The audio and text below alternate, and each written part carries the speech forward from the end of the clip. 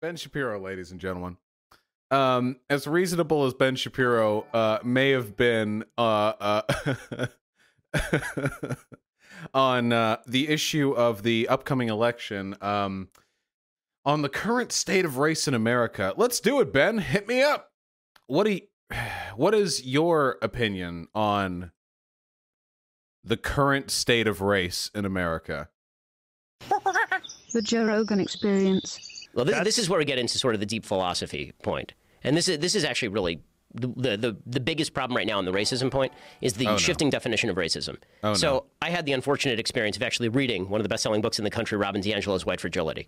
And let me just tell you. All right. I've heard a lot of people talking about white fragility. I understand it made a lot of conservatives very mad. Now, I haven't had time to read it myself. But I did get kind of a synopsis from a person I trust.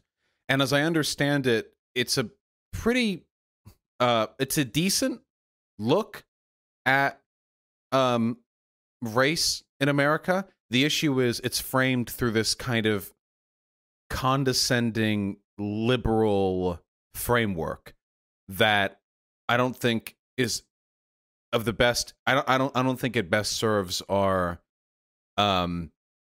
interests when it comes to best. Well, you know what? What do I know?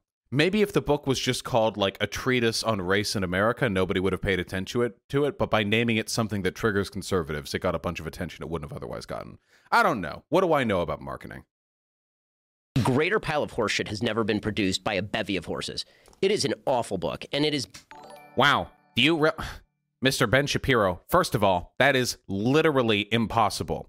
While it is true that books are produced in some cases from biological material, that biological material is in traditional printing press very rarely one made from fecal matter. So no matter how many books you printed, it would in fact not be able to equate the amount of horse shit made by the greatest possible number of horses. Basically rooted in the same theory as Ibram Kendi's How to Be an Anti-Racist. The basic definition of racism changes in this theory. So racism, you and I were sitting here discussing racism, and the way I define racism is probably the same way you define racism. You believe in the inferiority or superiority of a group based on race. No, that is not, no. Nobody uses the definition, nobody uses, in practical terms. So hold on. Do you recognize, okay, wait, I'm going to try and be a little bit fair here. Do you recognize that in order to achieve parity, that is to say, to avoid discrimination against people for their race, so that we all have, equal starting chances in life, unaffected by our skin color or our ethnicity or what have you, do you recognize that that definition of racism is not adequate for addressing all of the potential imbalance between the races with regards to their social treatment? The issue with the conservative definition of racism is that it begins and ends at burning crosses. That's it. So Ben Shapiro can talk about how you're a lazy degenerate if you listen to rap music, have your pants sagging, and don't fold your brim. And even though any sensible person in the world could look at that and think, okay, he's talking about black people here. Or when Fox News spent the entirety of the George W. Bush and Obama presidencies using the word thug any time it was a black person who had committed a crime. Now, neither of these things on their own intrinsically belie a belief in the inferiority or superiority of any given racial group, but they reinforce the beliefs of other people who may think that way, and they tend to belie those thoughts internally in the minds of people who do feel that way. We can't change how people think, at least not directly. I mean, they can change their mind, but we can, to an extent, control how people behave, the same way we do when we try to have people behave with good manners in public, or we try to keep people from putting their elbows on the dinner table, or we try to keep people from, I don't know, blowing snot bubbles. Yes, I misused the term belie. My apologies. I'll work on it. The fact of the matter is, the racial imbalance of this country is in large part a product of direct bias, and is also in large part a product of historical forces that don't need current modern day direct bias to function. A good example of this is redlining. It used to be the case that black people are just were relegated to certain parts of large cities, and that was the only place they could live, and nobody would sell them any property or rent to them in other areas. And usually these redlined areas were pretty crap. They weren't the best parts of town. Ben Shapiro still denies that redlining still exists. Yes, but that's the thing. That's irrelevant. First of all, I don't need to prove that people still engage in redlining to prove the fact that black people are still largely in the same areas they were redlined into. You see, if you force a racial group of people into a given part of a town 50 years ago, because of how life works, it's likely that those people are still going to be in that area.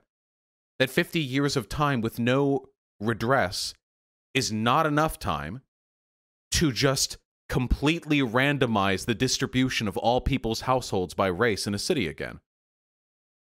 In fact, right now, even though redlining is illegal, the effects of redlining are as strong today in much of America as they were back before the end of Jim Crow. Because, as it turns out, it's not enough to just get rid of the racist laws. You have to fix the damage the racist laws did. If you're having a race with somebody and you shoot them because you're an asshole and they keep hopping along on one leg, you shot them in the leg, I guess, you're probably going to, run quite a bit faster. But then 50 years pass and somebody passes a law saying you can't shoot them no more. Well, that's great. It helps them out. What the fuck are you going to do about that wound, though? Untreated, a gunshot wound doesn't heal up too well. It's not enough to just not do the bad thing again. Of an individual based on their membership in that group, too, right? That would be racism. I believe that you're inferior or you're superior based on your race. End of story, right? That's racism. That's racist. So Robin DiAngelo and Ibram Kendi redefine racism to mean any societal structure that results in a racial inequality is itself racist. So Yeah, by definition. So any social structure which leads to a bias with regards to the outcomes between racial groups would by definition have a racial bias, and a racial bias is racist. This is all sort of a priori. This is very much a by definition sort of issue here. Any structure that results in a not exact proportion between whites and blacks. Does that make the NBA racist? Exactly. The answer is kind of yes, except that. Yeah. The social and environmental conditions by which people join the NBA are undeniably racially biased. Yeah, 100%. Yeah, of course, obviously. One of the reasons why the NBA is so full of black folks, it's not just because of like a genetic difference, though there might be something, I don't know. A significant part of it is because basketball is very heavily tied to black culture, as we understand it, and for that reason, young black kids in the hood are very often sort of taught that getting good at basketball is one of their only ways out of that hellhole. So because that unique pressure is on them, more black kids are going to, a larger pool of future NBA players are going to come from that pool than they would from others.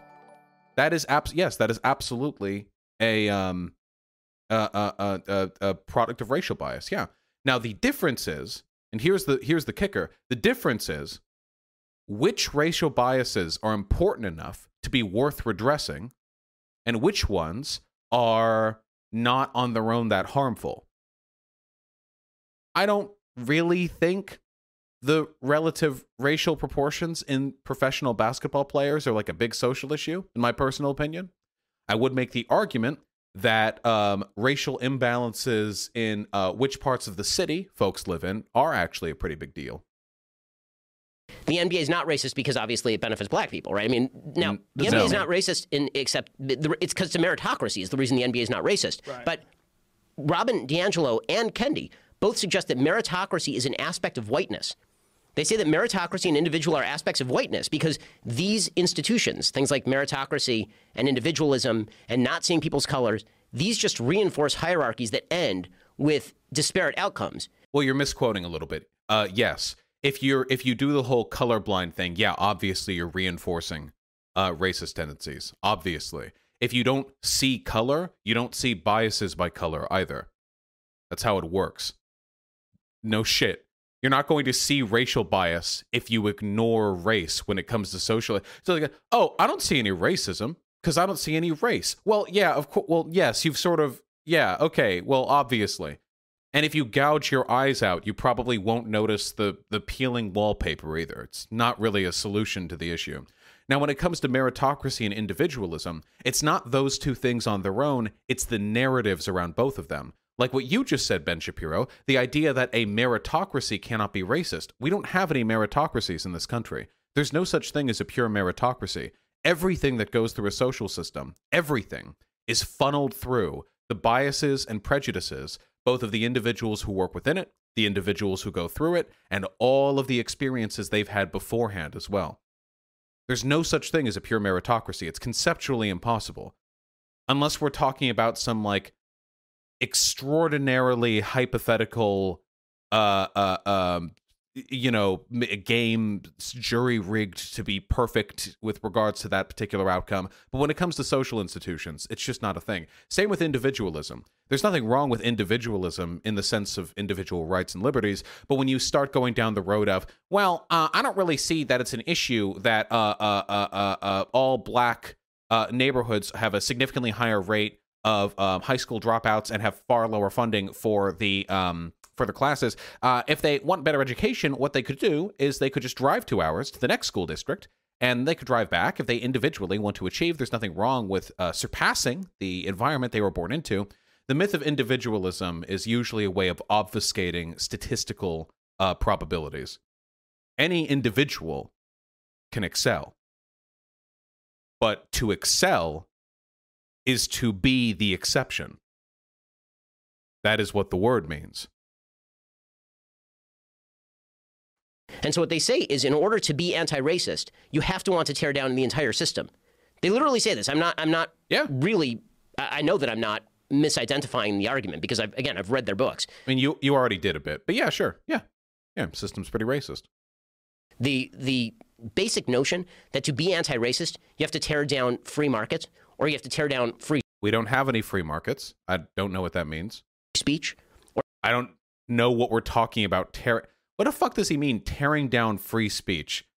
Notice how he was just very particular about identifying the arguments made in the book, but now he's assigning to them the idea that, I'm sorry, I haven't read it. In White Fragility, do they say they need to destroy free speech? Do they ever say that in the book? Or does somewhere in the book, does it say bosses shouldn't be able to call their black employees the N-word? And Ben Shapiro is sort of extrapolating this anti-free speech position from that. Or you have to, and what that means is, of course, that anytime there's rioting and looting, that's really just an expression of outrage at the broader American system, and so it justifies that sort of stuff. This is why you saw Nicole Hannah-Jones, the de facto editor of the New York Times, 1619 Project lady, tweeting out that she appreciated that people were calling these the 1619 riots. Yeah. And our country was literally founded on riots and looting. I'm too much of a patriot to understand this loyalist talk, this King George talk from Ben Shapiro. It is literally written into our Constitution that rioting, protesting, challenging the government, these are not only natural, forms of political organization, these are actually desirable ones in the face of injustice. And seeing as how the academic consensus on the existence of systemic racism is overwhelming, that's the reason why you types never engage with it. You find like offhand data points that you can cherry pick to support a argument that was provided to you by the billionaires who fund you, that's like the justification is laid bare for significant challenge to the United States government for the betterment of its citizenry. But you wouldn't understand that because I guess you don't understand the intent of our founding fathers. Because once you say America is rooted in slavery and rooted in evil and a terrible, horrible, no good, very bad place, then robbing a shop is just the latest iteration of you fighting the system. Well, no. Even people on the left have condemned the looters. So, okay, hold on. Nobody, or at least very few people, actively support the looters. What we do is say that fixating on the looters as though they're the real issue here is something conservatives do to avoid addressing the legitimacy of the protests. The looting happened for like one day at the beginning of all this. There was one burst of looting in Minneapolis and a couple other cities, and after that, over the past 2 months, it has been fairly consistent directed protests with violence being overwhelmingly acted on against protesters by the police, often illegally and against the orders of judges. Now, is the looting good? No. Especially when it targets small businesses. That shit really sucks. And I talked about that months ago when it first started happening. But the fact remains nonetheless that to fixate on that looting and to make that the face of BLM is to force a lack of a conversation on the issues BLM is actually about. Conservatives did this with Martin Luther King Jr. as well. And you goddamn know that Ben Shapiro would be a segregationist 60 years ago.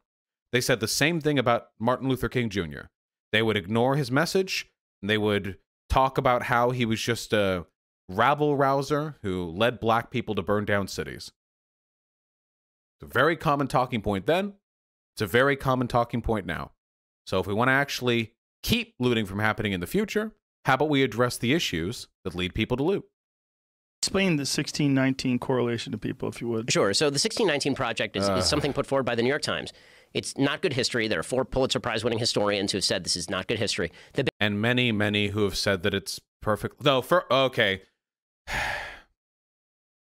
1619 Project has itself won a Pulitzer Prize, and no, the 1619 Project is essentially a collaborative narrative project on the history of America and its relationship to slavery. There have been some historians who have questioned minor historical inaccuracies within the narrative presented by 1619, but there are not 4 Pulitzer Prize-winning historians who have unilaterally condemned the 1619 Project. And it has, generally speaking, received very positive attention and very positive reception, both from the journalistic and the historical communities. The basic argument is the United States was not founded in 1776 with the principles of the Declaration of Independence. The country was actually founded in 1619 with the importation of African slaves to American shores, because that's when the first African slave arrived in the United States, was 1619. So the idea is that the entire history of America is a history of a system that is endemically white supremacist.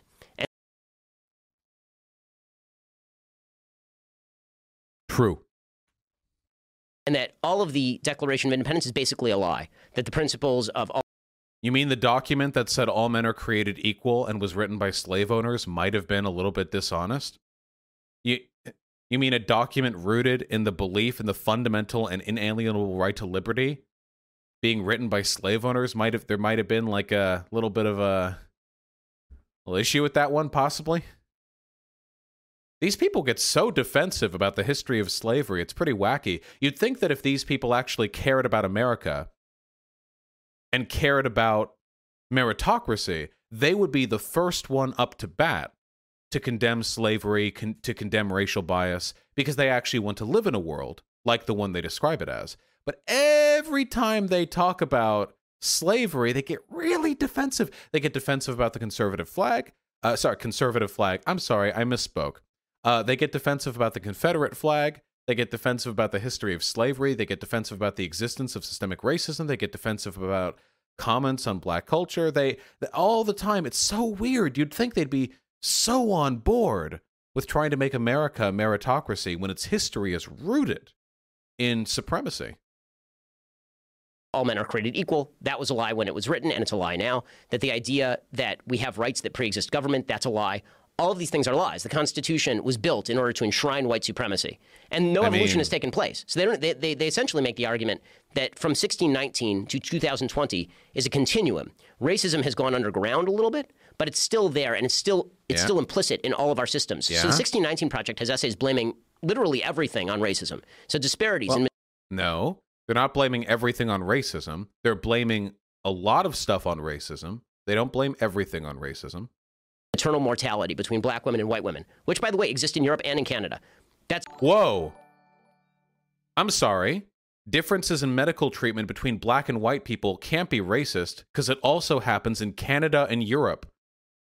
Countries with no racism.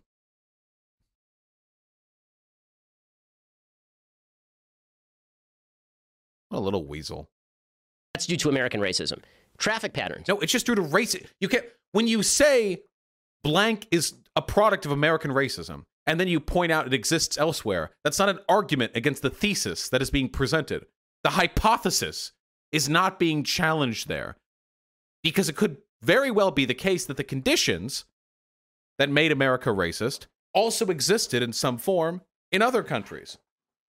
I really wonder what Ben Shapiro's argument for why black maternal mortality rates are higher than white maternal mortality rates, why that could possibly be that has nothing to do with racism.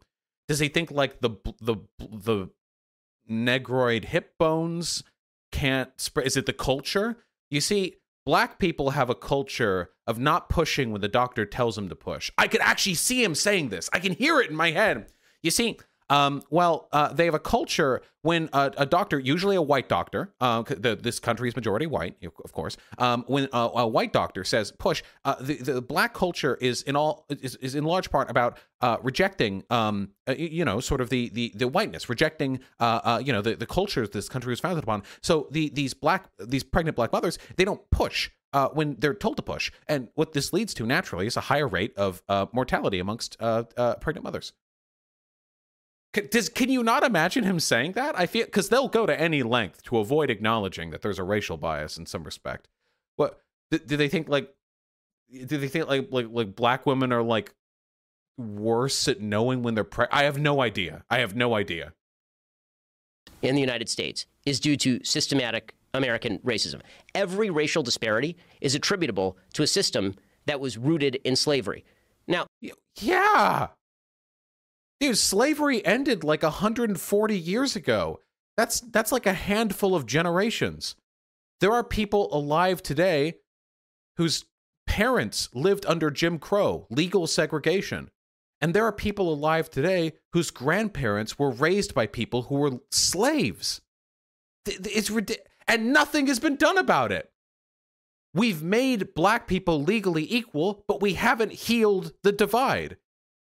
We haven't fixed the bullet wound. It's ridiculous. I can't. When conservatives make this argument, they're trying to rely on an intuitive rejection of the premise that slavery could still have an effect on modern society, and that could only be intuitive to an idiot. I refuse to believe that any remotely educated person could possibly think like, oh yeah, well, slavery was 140 years ago. It can't possibly have an impact on modern American society.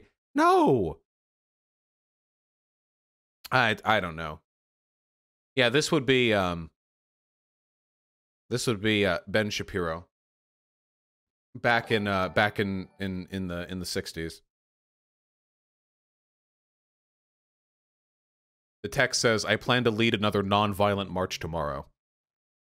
And nonviolent has been underlined in red in pen by the person who scanned this, however long ago it was scanned. It's the arguments don't change. You know how feminists today, according to skeptics on YouTube, just hate men and they're ugly and they can't fuck men, so they hate men and they want to be mean to men? It's taken straight from anti-suffrage propaganda a literal century ago. Nothing changes with these folks. Same arguments. the traditional notion of America is that America was founded in 1776, and that the story of America is that America did tolerate the great original sin of slavery up until the Civil War, and then tolerated Jim Crow up until the Civil Rights Movement of the 19th. Is that a lie? Wait, by what definition is that not true? And that the story of America is that America did tolerate the great original sin of slavery up until the Civil War, and then tolerated Jim Crow up until the Civil Rights Movement of the 1960s. And that is a great stain and a blot on America. But the story of America is trying to fulfill the promises of the Declaration of Independence over time, make those promises available to everybody. And this isn't my argument. This is Martin Luther King Jr.'s argument when he talks in the March in Washington about fulfilling the promissory note of the Declaration of Independence. He says, we're here to cash the check, right? You issued us the check, and then you didn't let black Americans be Americans. We're here to cash the check. This is the argument Frederick Douglass, the freed slave, makes in 1852. He makes a famous speech before slavery is ended. And he says July 4th doesn't mean anything to black Americans because we're not included in the bargain. Include us in the bargain. The story of America is the Declaration of Independence, those principles that we should all basically still agree on because they're pretty good principles. Free speech, free assembly, all the things you see in the Constitution. That those things brought about greater freedom and prosperity than anything else and helped us overcome the sins that are present in all human societies and were present in... Okay, so there's a lot of stuff wrong right here. First of all, Ben, you can shut the fuck up about Martin Luther King and Frederick Douglass. They were both socialists, and both of them would have kicked your ass for invoking their words in your argument as to why racism doesn't exist anymore, okay? It is so disgusting the way conservatives have tried to retroactively claim. I wish you would just be honest and just call him the N-word and say you don't give a fuck. Say that things were better back in Jim Crow, which is an argument you guys make frequently, by the way, that blacks were better off back in Jim Crow. Ben Shapiro has made that argument, to my memory, because of like higher crime rates or something. Because, as it turns out, after Jim Crow ended, there were other things that the American government and the American population did to preserve the fundamental racial relations in this country. Now, what Ben Shapiro is saying here is a half-truth. It is true that Frederick Douglass and Martin Luther King Jr. both appealed to the values of the Constitution while making their arguments. Was Frederick Douglass a socialist? Wait, was he? Wait, hold on. I could be misspeaking there. Frederick, I thought I remember. Am I thinking of Du Bois?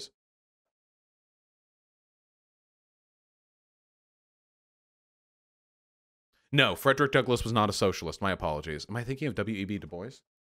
Du Bois.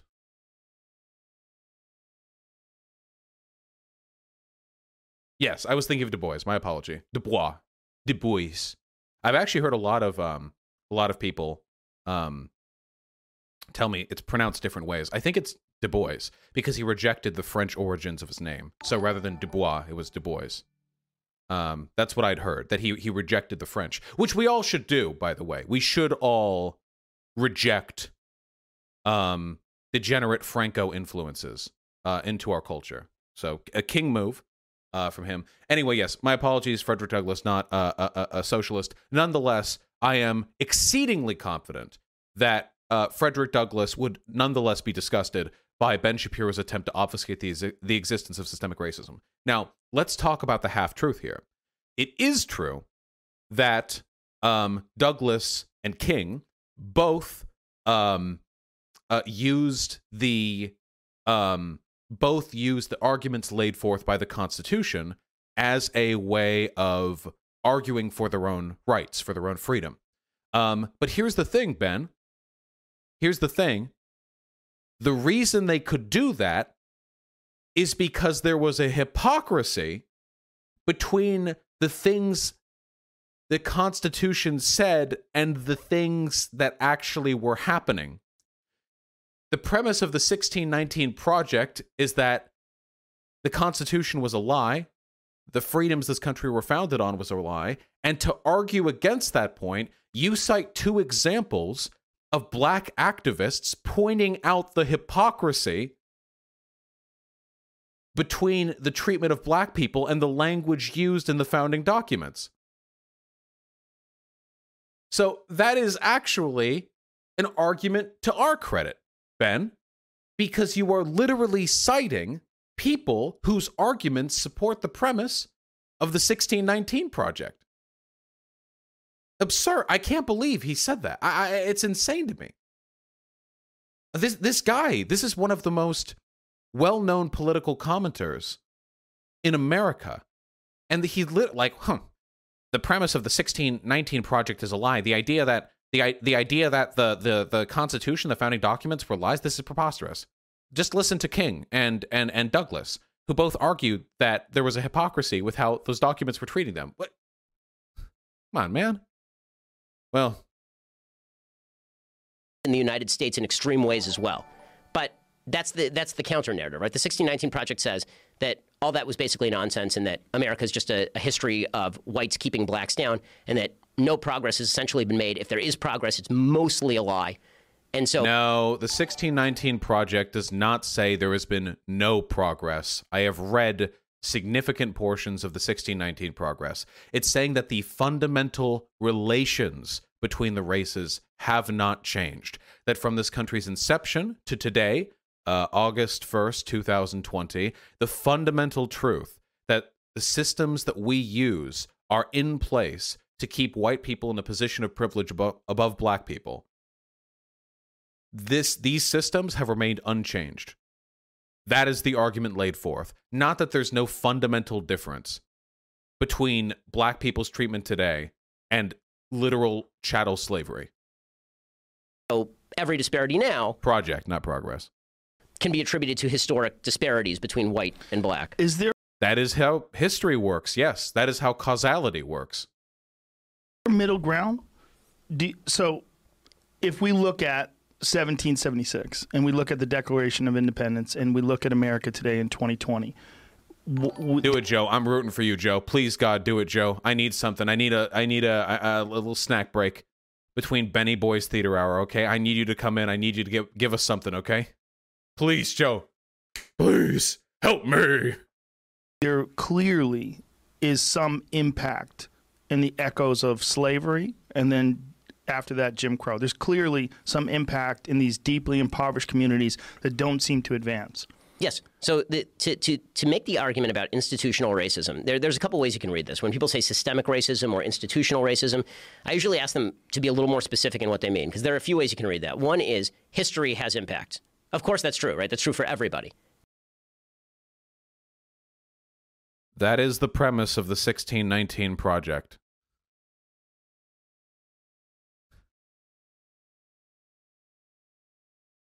See, this is the thing conservatives will do all the time.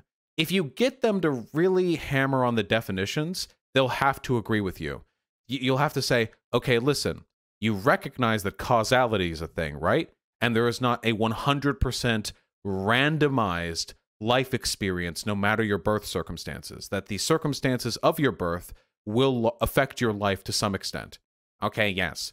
And then you get them to admit, okay, well, if black people have historically been in a disadvantaged position, then sort of probabilistically, even with no additional oppression, even if it was completely removed, which I'm not granting, by the way, it would then naturally follow, it would logically follow, in your own terms, that there would be an imbalance between the races today, which is a product of that historical oppression.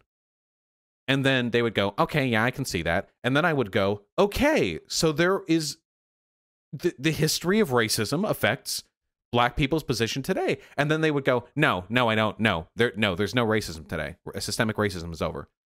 It's literally the SpongeBob meme or the Patrick meme, whatever it is, with mermaid, the manta ray, you know? Yeah, with the wallet. It's that fucking meme with these people. It's true in your family history. Right? If you have a grandfather who went to prison on a particular charge, that leads to poverty for your parents, which led to more poverty for you. Right? People have histories. Those histories are embedded in their life experiences, and that's true for societies as well. All of that is for sure true. Then there's the question as to whether the institutions today are racist. No. All we need to do is prove the former to prove that there is a bias that is explainable only by racism. Because Jim Crow was racism on the books, inarguable. Slavery was racism on the books, inarguable. We don't have to prove the latter. Now, if I wanted to prove the latter, I could go to a document where I've collected a fuck ton of corroborated, cited, links specifically on the subject of systemic racism and the ways in which there is ongoing bias today in our systems, police, the courts, traffic stops, stop and search, stop and frisk, death penalty sentencing, over policing, police militarization. It's all there, and we could have an argument on whether or not there is systemic racism actively biasing outcomes today, to which the answer is there is. This is not argued in the criminal sciences. It's not argued. The extent to which it exists is argued. Where it exists is argued. The details are argued. But much like the Holocaust, just because there is discourse within a given framework does not mean that you can invalidate the entirety of the data on the subject.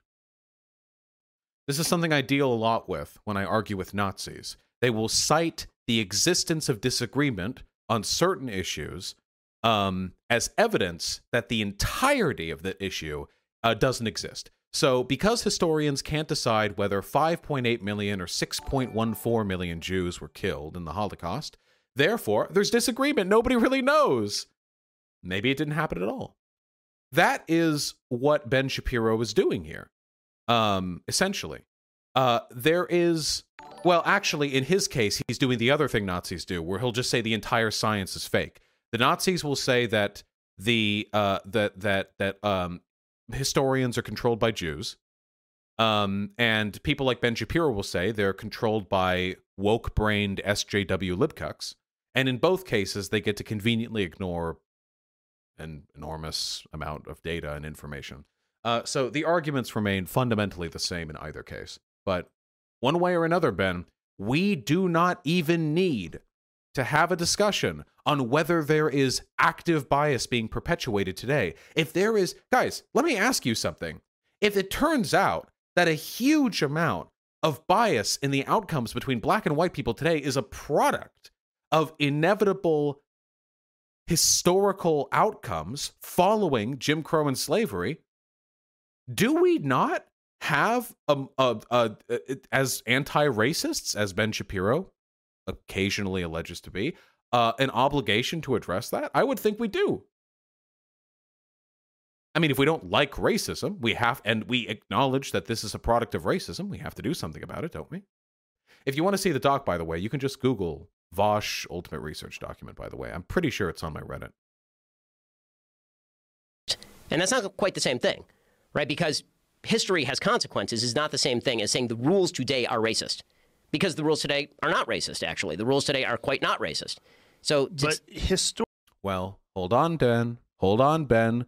Even if the rules aren't racist, which I'm not granting to you, what if the implementation of those rules is in large part up to the discretionary values of the millions of people who work within our systems, and those people might be inequitably applying those rules? This is all such 101 stuff. Did you know that Ben Shapiro went to Harvard? I didn't go to Harvard.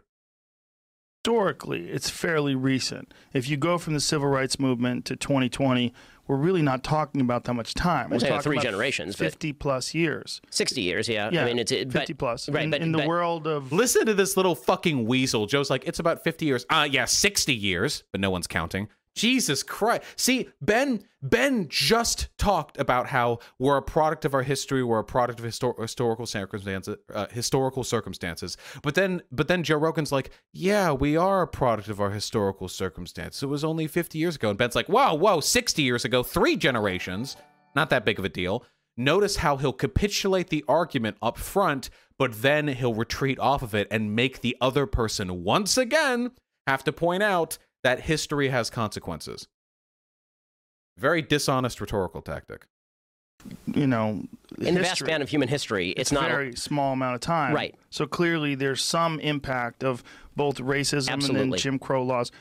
So that's where I'm saying there's a middle ground. Yeah, and it is important for people on my side of the aisle, conservatives, to acknowledge and recognize the importance of history in people's living situations now. And it's important. I have never seen a conservative in my entire life acknowledge that there are biases and outcomes today as a product of historical racism. I have never seen that in my life. I have never seen that. I have never, ever, ever seen that. He just conceded the entire argument, by the way. Biases. I have never seen a conservative make that argument. But he just conceded all of it. Okay, Ben, so you acknowledge that there is, in fact, a long-standing historical racial bias as a natural product of history, and therefore, there is systemic racism. That's it. That's the definition right there. Systems like housing, systems like education, systems like family income. Yeah, we did it. In all seriousness, if this was a debate with Ben Shapiro, we would not have to proceed past this point because Ben Shapiro has conceded the only argument he would need to concede for me to win that position. Okay, so we acknowledge systemic racism exists as a product of historical circumstances.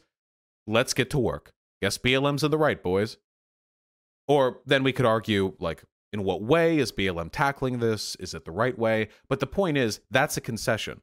But Ben Shapiro will then continue to go on and talk about how there's no systemic racism in America, even though he just acknowledged there is. Because when he says systemic racism, what he's meaning in his mind, so he can backpedal his way out of it if challenged, is systemic racism to him means like a judge is actively racist and thinks black people are subhuman. Or like a politician passes a law that says black people are worse than white people.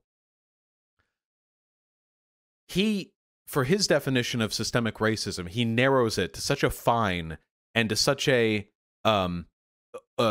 opaque degree that it becomes functionally meaningless for describing systemic racism in the way that it's affected by the historical precedent that black people have experienced. I apologize if I'm getting a little bit wordy here. I feel like this video can be my seminal thesis on systemic racism. I've been looking for an opportunity, to really to talk about all the stuff rather than just about the document, or just talk with some brain dead Nazi for 2 hours, or just talk about this or just talk about that. And I'm happy to talk about it in this context because this is every argument you're going to hear from a conservative. For people on the other side of the aisle to, at the same time, not attribute every single thing to history, because right. But people isn't there who are born... always something like that? There's always like extremes on each position, and the truth lies somewhere in the middle. Yeah, but I don't think that it lies. Thanks, Joe. Is as far in the dead center of that as people, I think, want it to. What I mean by that is the problems that have plagued communities in the United States, not just the black community in the United States, but problems of racism or problems of sexism. The way those get alleviated is people making better choices over time. No, this is factually incorrect, and this is what the 1619 people mean when they say the myth of individualism is a way of perpetuating white supremacy. No, you don't elevate entire racial groups by having them make better decisions over time. By its nature, decision-making is an individual process. People are, as you acknowledged, a product of their environment. You improve the environment to improve the decision-making. There's a reason why people who go and have better access to education make better life decisions. There's a reason why you can correlate a fuck ton of good decision-making, good financial decision-making, good family decision-making, so on and so forth, to better education. Because you're unless you think like the toddler is making the enlightened decision to go to preschool instead of to stay at home and shit yourself. No. As people who want to make society better, we can do two things. We can try to change something, or we can do nothing. As it stands, as Ben Shapiro has acknowledged, things are not presently just as a product of historical circumstances. If you say, well, just make better decisions, you're essentially saying do nothing, and then when things don't get better, blame it on the individual decision-making of the people who are doing it. Yeah, the individual sentences that Ben Shapiro utters have very little to do with one another. He goes back and forth between conceding a position to attacking that position. It's very much like a brain pretzel. It's very much doublethink. I don't know the extent to which he's aware of it. but it is 100% something that he is doing. And this is how the myth of individualism perpetuates white supremacy. You have a system where, both on account of historical bias and current bias, black people are kept subjugated to an extent, and then you have people like Ben Shapiro, who are paid by billionaires to be the mouthpiece of the system, talking about how it's actually a product of black poor decision-making that leads them here. But I ask you this, where do decisions come from but two places? Environment and genetics. Nature versus nurture. I ask you, friends, where do decisions come from? They can only come from one of those two places, the internal or the external, from within or from without. And invariably, if you are making the argument that black people just make worse decisions, and you're not willing to accept an environmental argument for that, you are saying they are genetically inferior. I know that sounds like a reach, but that is the only possible conclusion. If you believe otherwise, well, why do they make bad decisions? Because of their culture? Why is their culture worse? Well, I don't know. Oh, well, you don't know. Fascinating. Well, I have an argument. If there is any argument for black culture being worse, may perhaps it be a product of them being a subjugated population that has grown incredibly defensive and has had to survive and adapt under much worse economic circumstances than their white contemporaries and peers?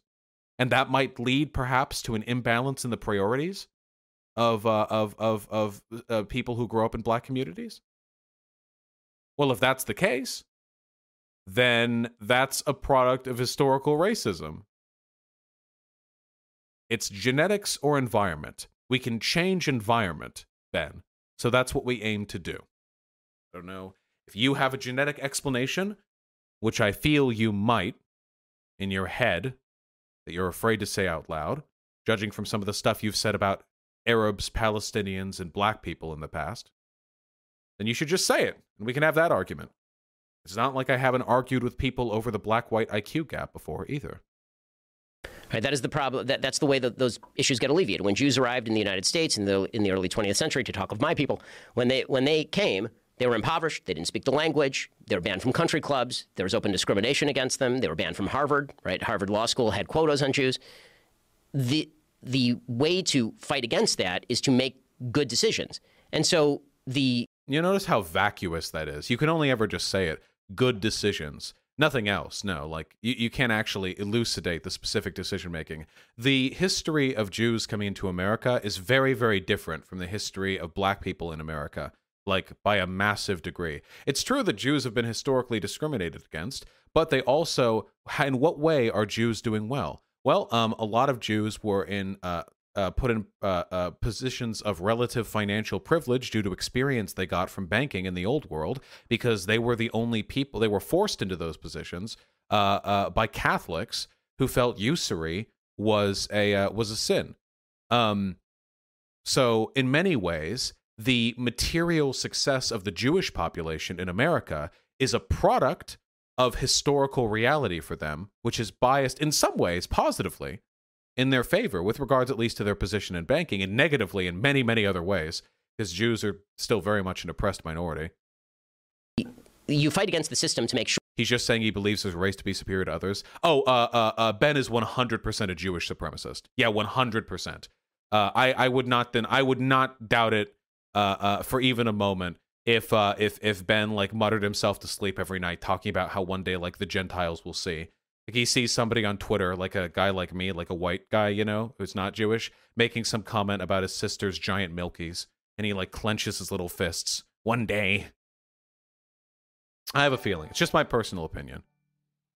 Sure that the system has rules that apply equally to everyone. Right, but you clearly see that there's a big difference between people coming over here willingly and doing so in order to better their lives versus someone whose ancestors were dragged over here to be sold as property, and then dealing with the repercussions of that being your family history.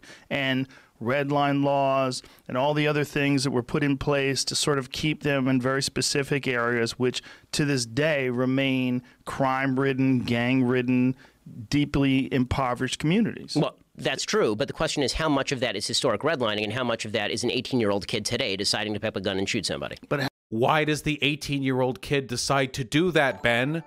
18-year-old kids in wealthy neighborhoods don't just pull out handguns and rob stores, Ben. There might be an underlying socioeconomic difference there, Ben. How much of that 18-year-old kid today deciding to pick up a gun and shoot somebody Joe! is based on him Joe! growing up in this fucked up environment where Joe! that's what he models, where everything around him is crime and gangs, and you imitate your atmosphere, which what all humans do. Right, but the answer is Joe! Whew. Oh, Joe! Whew. Ooh, Joe! Ooh. By the way, even in what Ben Shapiro said earlier when he made that stupid fucking 18-year-old kid with a gun comment, even with regards to that, you don't have to prove 100% of the disparity is down to historical racism. If you can prove any amount of that disparity is a product of racism, systemic racism exists, and thus attempts to address it are valid and justified. So he already conceded that. Ben Shapiro has already conceded the entire argument that is necessary. Now, obviously, we can go a lot further than that because Ben Shapiro is fractally incorrect. And Joe's holding him to account. Let's do it. there's only one way to break that chain. What way is that? That way is to not pick up a gun and shoot somebody. I think Brilliant, Ben. What a big brain. Well, the only way to prevent people from committing crime is if they just decide not to do crime. I went to Harvard. I get paid millions of dollars as a political commentator. Fucking brilliant, Ben. Why don't they just not do the crime? That's incredible. Have you tried telling them that? That's fucking crazy, bro. Holy shit. Meaning that's that- a simplistic way of looking at it if you're on the outside of that community and you're not one of those 18-year-old kids that grows up with the incredible influence of all the people around him, and that's all you see, and that's all you know. Well, but the problem is the only way that's going to be the thing that your kid doesn't know is for you not to do it. At some point, personal agency God, has I to can't. come in. He's so smart. How do you do it, Ben? The only way to not do crime is to just not do it. How do you know? This is goddamn. Make this fucking guy a fucking Supreme Court justice. I want to hear his fucking ruling decisions, dude. Holy shit. Yeah, this is an argument against police. Why do we have police? If we don't want people to do crime, they should just not do it. Why should we dedicate social resources to changing environments such that people don't commit crime? Why even have crime? They either do it or they don't. Ben, you're on the full-on abolition train. I know there are people watching right now who may be conservative-leaning or not on board with me and everything I say. And I want to say, if Ben is arguing against the idea... Toss a coin to your streamer. Thank you. Oh, viewers of plenty. If Ben is arguing against the idea of changing environment to lessen crime, you are arguing against police. Because that is what police exist to do. Police exist... Why was that so loud? I turned it down. Police exist to mitigate crime through deterrence and to remove people from society if they commit a crime, and to manage disputes and what have you. But why should we be spending billions of dollars? I ask you, why are we spending billions of dollars when we could just not do crime? It does, Because but what's his- education and teaching them about personal agency and letting them understand that there's a way out of this and that the path that they see being replicated over and over again by these people that wind up dying young, that wind up going to jail, that there are other options. There's a lot of kids that never get that other information, or if they get it, they get little blips of it, but the vast majority of the information, the vast majority of the influence they get is terrible. Well, This is I am so astonished by this because you know who got ahead of this? You know who's more progressive on this issue than Ben fucking Shapiro? The Catholic Church circa 1 billion years ago, or however fucking long that church has been around. You know what as I understand it, you know what the ruling is on whether or not you get to go to heaven? If if you don't believe in Jesus Christ? If you never had a chance to hear the word of Jesus Christ, you don't go to hell for not believing in him. So, in 1572, if you were some Southeast Asian fisher and then you die and you never heard of Jesus, you don't go to hell.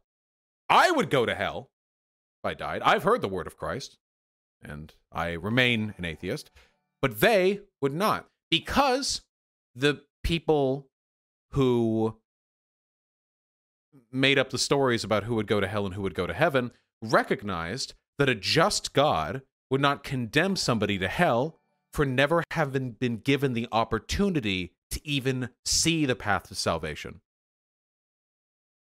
But Ben doesn't get that. Ben doesn't actually understand that. Ben doesn't recognize that individual agency is largely dictated by the circumstances and options you have available to you, and that there are people in this country who just aren't given the options that allow them to make those good decisions, like to believe in Christ, as all of you should, because we're not degenerates here. Totally agree with this. And this is why I think the worst thing that you can say to a kid is you're born behind the 8 ball, and no matter what you do, you're not going to succeed. Yes, right? That's Nobody tells their kids that. Nobody tells their kids that. Conservatives say people tell their kids that. You go to the hood in any fucking inner city community in America, you find me one motherfucking mom who's telling her little boy that he's never going to make it for anything because he's black. Find me one. Now, you might find some parents saying their kids are never going to make it for anything because they're shitty parents, but it's not a race thing. What they say is things are going to be harder for us, but I hope you make it. That's what they say. This idea that victim culture means believing you're never going to make it, nobody fucking believes this. Nobody does this. It's literally the worst thing you can say to a kid. What you should be saying is, look at how your grandfather was born behind the 8 ball, and look how hard he had to work in order to get ahead. Wait, so your grandfather gets to be born behind the 8 ball, but you can't? Wait, what?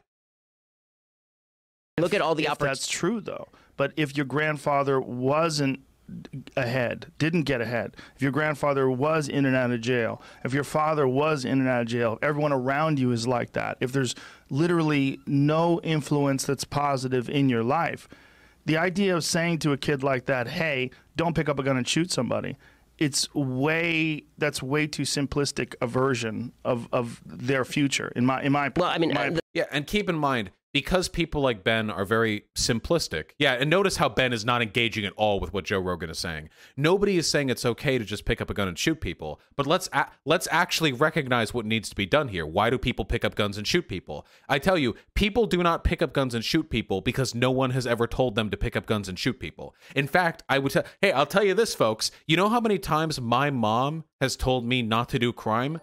0. I was born in Beverly Hills. I was never told not to do crime. And now, the only crime I do is being a degenerate online. Do you know how often kids in the hood get told not to fuck around with gangs or do crime by their parents? Do you have any fucking idea how frequently that conversation is had? That is some 24/7 shit. It turns out, just telling people that doesn't really actually address the problem. What if it's more along the lines of, you're black, you're 18, you've got a single mother, your mother's working 2 jobs, but she's got a back problem. She can barely make enough money to pay rent and pay for your food. College is not even an option. Your high school was barely funded enough to have the teachers even show up and give a shit. The idea of you being able to get high enough test scores was, well, not impossible, at the very least statistically unlikely. College is definitely not an option now. There are no good jobs in the area, and your mom's starting to rack up medical bills that she can't pay for, because she's not being given enough hours at any of her jobs to get medical insurance. But hey, it turns out you live in gang territory, and you know who has the money in the hood? Gangs do, because they run drugs. And they run drugs because they're in the same position you're in. So what do? You spend the rest of your life watching your mom die and wilt away because you have no chance whatsoever of making enough money to be able to pay off her medical bills? Do you just move? Do you just somehow summon the thousands of dollars necessary to move somewhere else and just find jobs and then get her medical insurance? Or do you do the thing that a bunch of other young black men have done, which is recognize that they already live in a fucked up neighborhood. They might as well get a cut of it.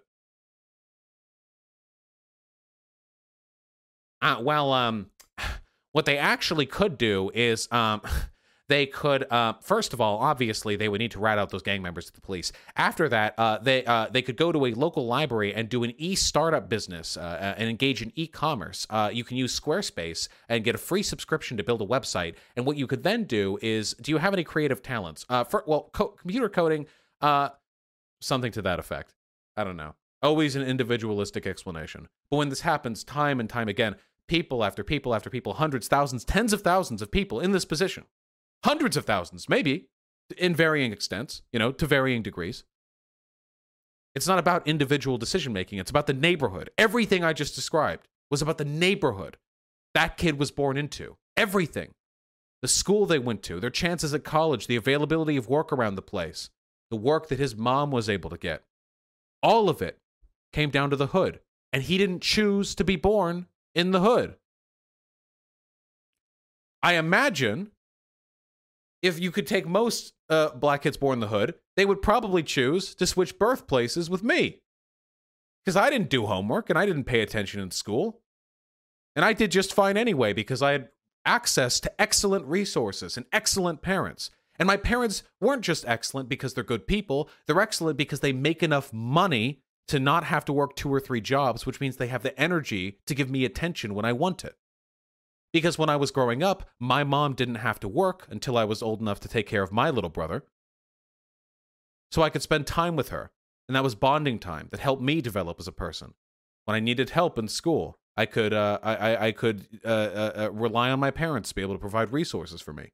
I could do fun things that weren't just fucking other people. That's a big problem with poor folk as well. If you're poor as shit, there's nothing to do. What do? You don't have a fucking good television. You don't have a PlayStation. It's like it's difficult to find pay. Yeah, you run around outside. Or when you're older, you fuck. I mean, it's fucking's fun. That definitely is the thing you can do. Me? Why would I ever fuck? I have the goddamn internet. Why would I ever fuck? I have hundreds of games on my Steam account. Why would I ever sink to that level? All of it comes down to the opportunities we were born with. And while individual agency matters, it matters a whole hell of a lot. It matters individually. That's how individuality works. Individual agency should be addressed individually. I love you, Hyena. But when we're talking about a social problem, individual agency is not a lens of analysis that provides us any utility. The problem is I don't see an alternative solution. When you're talking about solutions. No, notice how hard he concedes on this. Listen to this. Oh my fucking God, I hate Ben Shapiro so much, dude. Holy shit. So Joe Rogan just asking simple questions gets Ben Shapiro to go like, well, I don't know. Well, I don't know what we do about it. Like, I guess. I don't know what we do about it. He completely concedes in his fucking points. And I was just like, well, I don't know. I mean, what are we going to do, right? Well, I don't know. We could do any of the dozens of things criminologists have been begging we do for decades now. It's not, me and my genius brain can't think of any way to deal with systemic poverty on long racial lines in America. I can't think of anything over the course of the 30 seconds I've had to think about this. So, I mean, I guess all we can really do is, sit here on our talk shows on YouTube and get millions of views watching from people listening to us talk about how black people just need to make better decisions. I think an alternative solution is there has to be some sort of large-scale intervention in these communities to do something about what has already been set in motion and the momentum that keeps continuing decade after decade. I don't know. Joe, I love you, Joe. I hope you know that. Listen, Joe, you platform a lot of wacky people, okay? You platform some good people. You platform a lot of bad people, but I love you, Joe. I hope you know that. I love you, Joe. You endorsed Bernie Sanders. You've had a lot of good conversations. You're still pretty transphobic, like pretty actively transphobic. I'm not giving you credit on that. I'm just saying, just for this, just for talking about systemic racism with Ben, I give you props. I actually wonder what the comments are like down here. Like, who are they siding with, you know?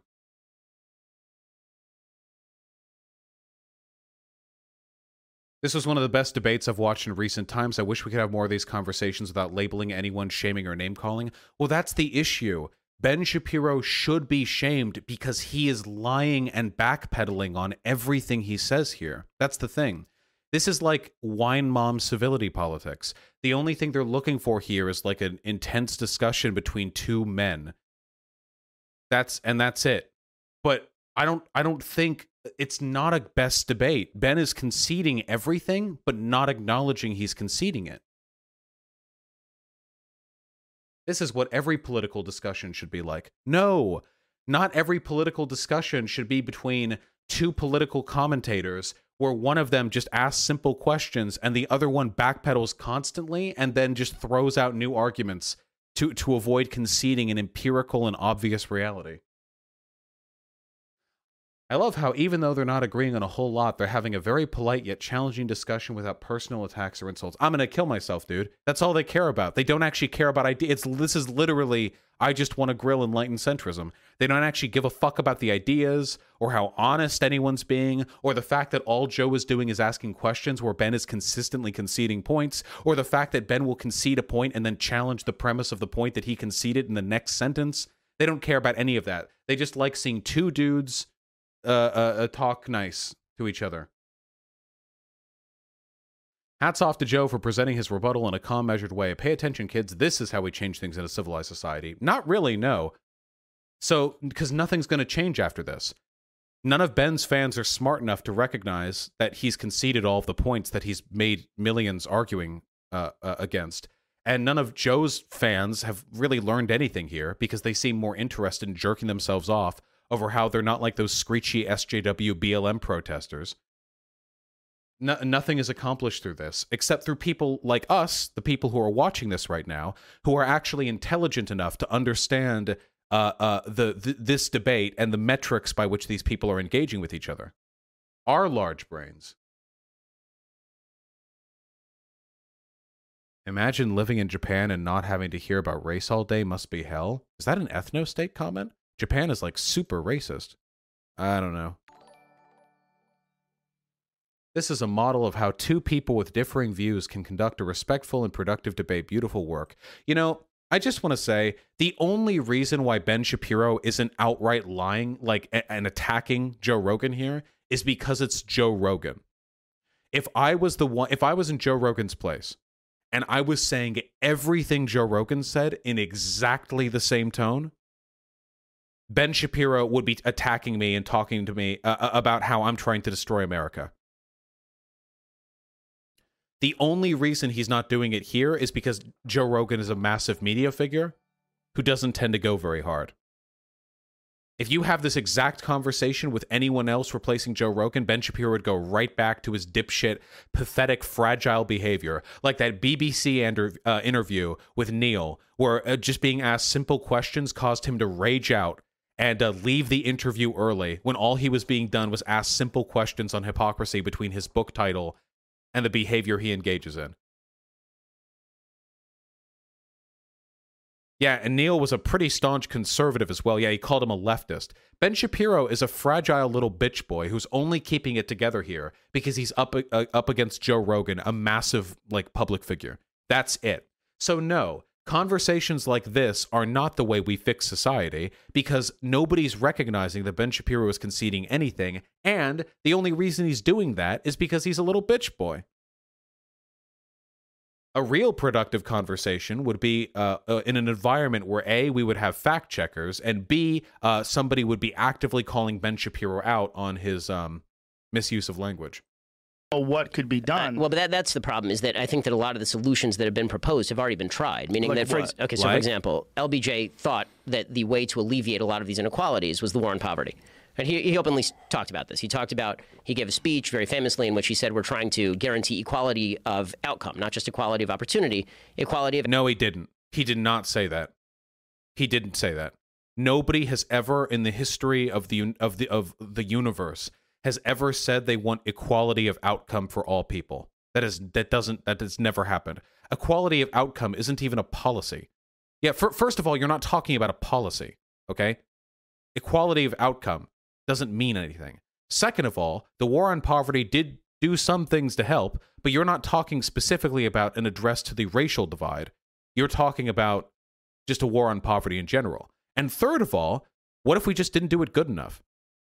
Why don't you talk about specific policies and then what went wrong with them, rather than just broadly speaking about some broad proposal, sort of generalizing what its outcomes were? Outcome, and you can't hold the race where somebody is starting 20 yards behind and then fire the gun and say, okay, it's an equal race, right? So you have to get the person who's 20 yards behind to actually get up to the starting line so that they're equal. And so the idea was we're going to fight this war on poverty and alleviate poverty largely through transfer payments and through the government taking a forcible step in favor of alleviating people's lives. We've now... that is so general. Notice how he's not actually committing to anything. Yeah, the war on poverty was when the government took a step into people's lives. What the fuck are you talking about? Notice how he can't... he's real general with the policies there. God, I wish Joe Rogan could go a little harder. What do you mean exactly, Ben? In what ways? Didn't the war on poverty introduce Medicare and Medicaid, or like bolster it substantially? I remember there being a relationship between these things. Is that not the case? It was food stamps? Here, hold on.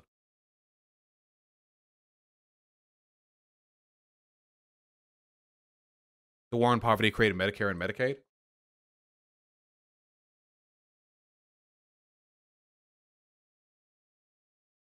Yes, that. Yeah, the social created Medicare and Medicaid. You mean like what a huge number of Americans are currently... Yeah, like... And food stamps. Yeah, wait, these were very helpful. Like, it didn't fix everything, but yeah, Medicare, Medicaid, welfare programs, and food stamps. If it weren't for these things, a fuck ton of Americans would just be dead. Like, this is just fuck the poor. This isn't even necessarily a race that... but he just describes this as the government getting more involved in people's lives. This is the transcript of the LBJ speech he is misquoting.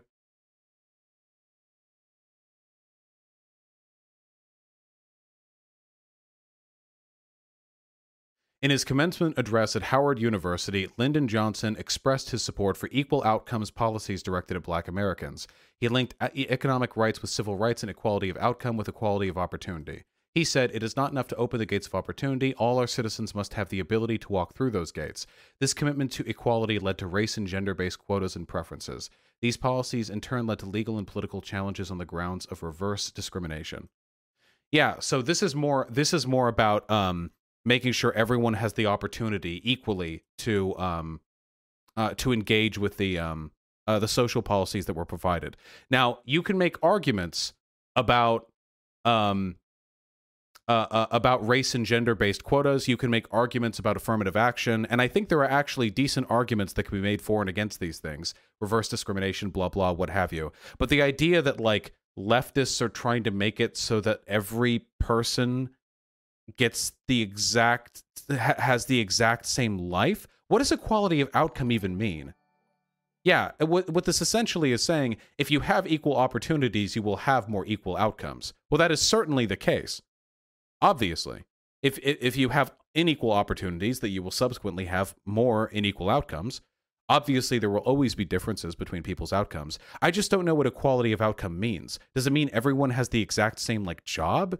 Does it mean everyone goes to the same classroom? Even if you have schools that are all funded exactly the same across the country, they're going to vary in quality. It's just about making a general good faith effort to do the best you can to ensure everyone has kind of an equal shot at life. It's that simple. It's that simple. I see people in chat are just talking about LBJ's dick, but yeah. And I think that's a good thing.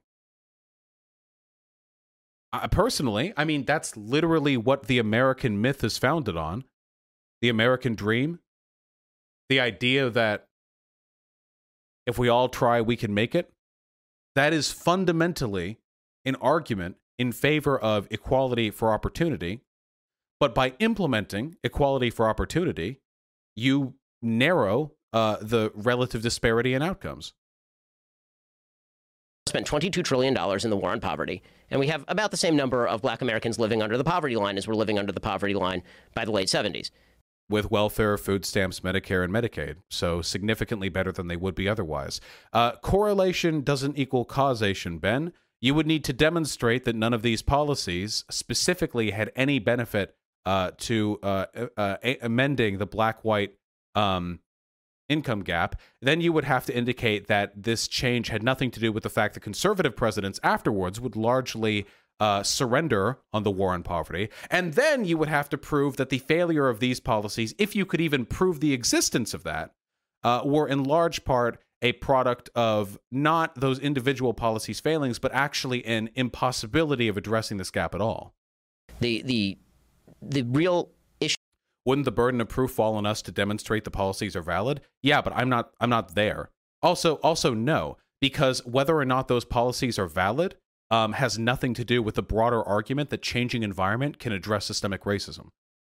Because that's a very easy argument for me to prove. Very, very easy. Ben Shapiro is the one making the argument that the specific failure, if it even is a failure, of policies associated with the war on poverty indicates that environmental changes cannot address racial bias, which, again, kind of makes it sound like he's making a genetic argument, where he's saying no change to environment can affect the disparity. That is a weird position to take. Issues that are creating intergenerational poverty. Everyone knows this, but remains true. The number one predictor of intergenerational poverty in the United States remains single motherhood. The single motherhood rate in the black community was 20% in 1960. It is upward of 70% today. So as I said about Ben Shapiro making the argument that black people were better off during Jim Crow, I wonder what social conditions led to there being a lessened degree of marriage amongst black people. Do you think it is because they are genetically inferior? Or do you think there might be environmental factors which led to that difference? Because remember, if it's their culture, why is their culture making them like that? Generally speaking, criminologists say that it is a combination of the war on drugs, the prison industrial complex, and to an extent, yes, culture, that affect the single motherhood rate, specifically for black people. But Ben is once again mixing up correlation and causation here. How do you know, Ben, that the poverty in black communities is a product of single motherhood, and not that single motherhood is a product of that poverty, in addition to other characteristics? You don't. I know you don't. That's not unique to the black community, by the way. It's true in the white community as well. The 5% of white kids were born out of wedlock in 1960. Today, it's upward of 40%. That is not, something has happened, and it is not a matter of increased racism. That's not happening because of increased racism. Wait. If you're making the argument that the increase in out-of-wedlock births has increased for black and white people, then you're not making an argument that then this has nothing to do with anything. Then it has nothing to do with the racial divide. We're not just talking about poverty.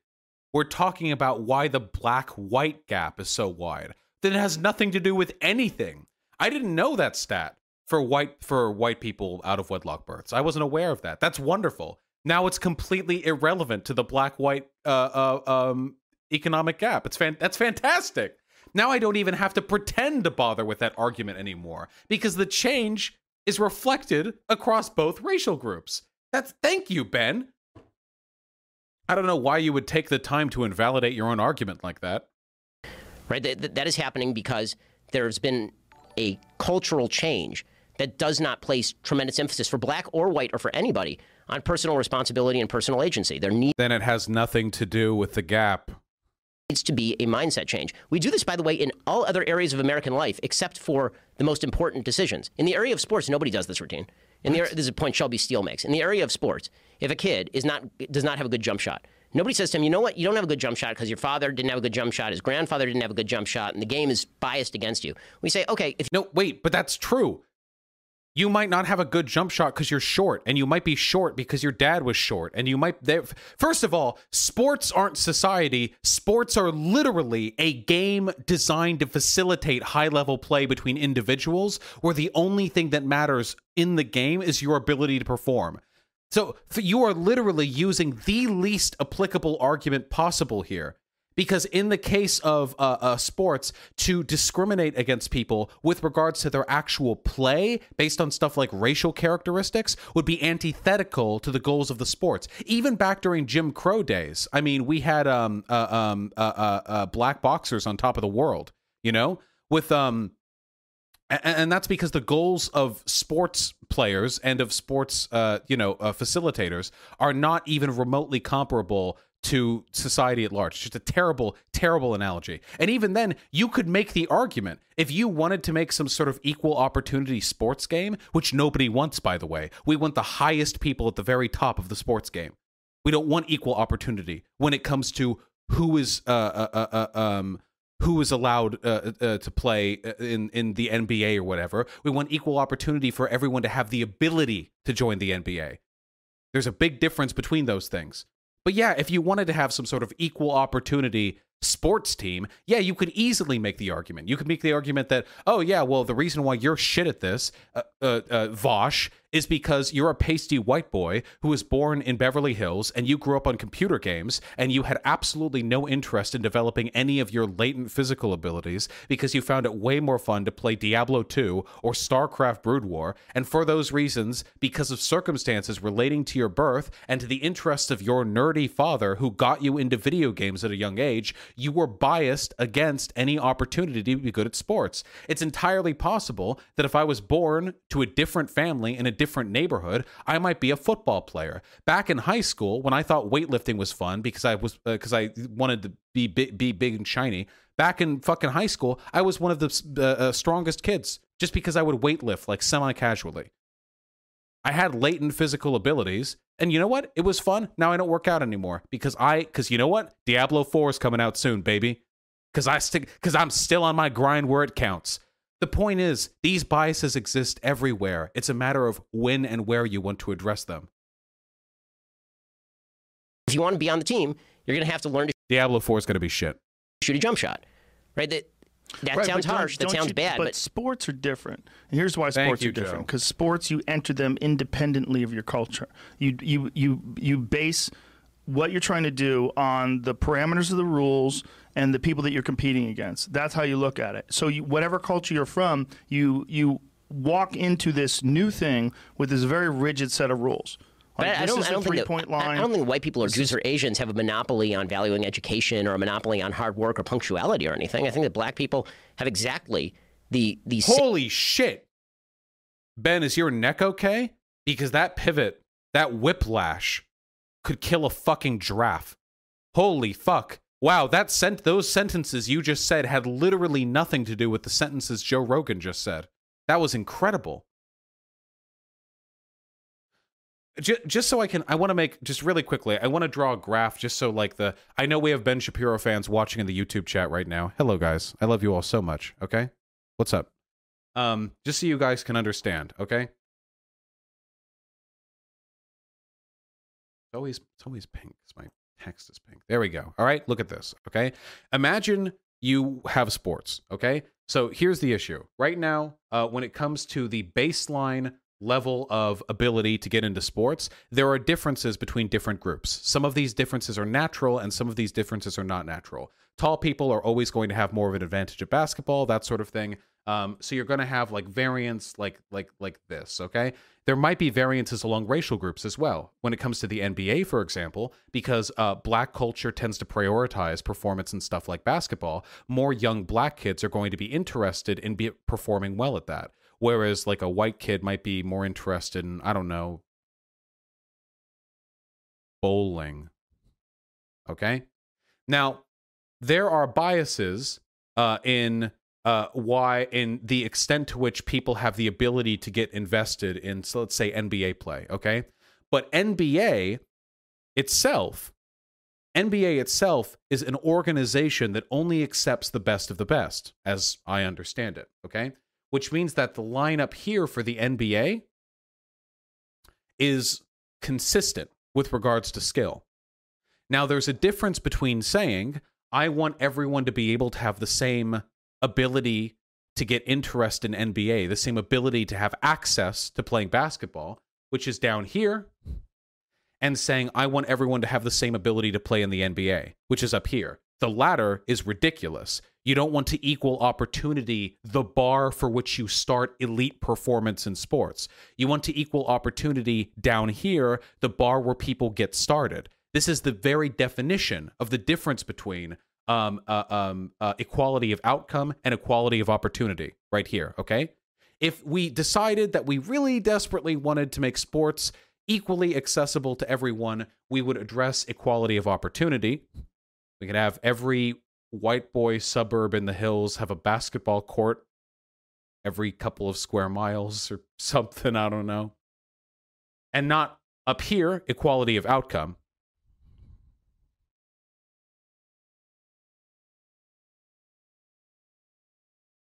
Same capacity as any people of any other race to do all of these things, and those are the preconditions for success. So you either meet them or you don't. I mean, Right. that's true for everybody. But for success. But don't you think that a lot of that is predicated on the environment that you develop in, and the people that you're around, and the lives that you imitate, and the influences that you have around you? Someone has to do something to influence those kids in a different way. Look, I was very fortunate when I was young that I discovered martial arts, and Remember at the beginning of this conversation when Ben Shapiro conceded that environment and history can have long-standing effects on a community's performance? And now Joe Rogan is having to go over that exact same point because Ben Shapiro, after initially conceding that, immediately then made arguments against that fact? it kept me from being what I could have potentially been, a bad kid. It gave me something to focus on. And I didn't grow up in a bad environment, but it wasn't the best.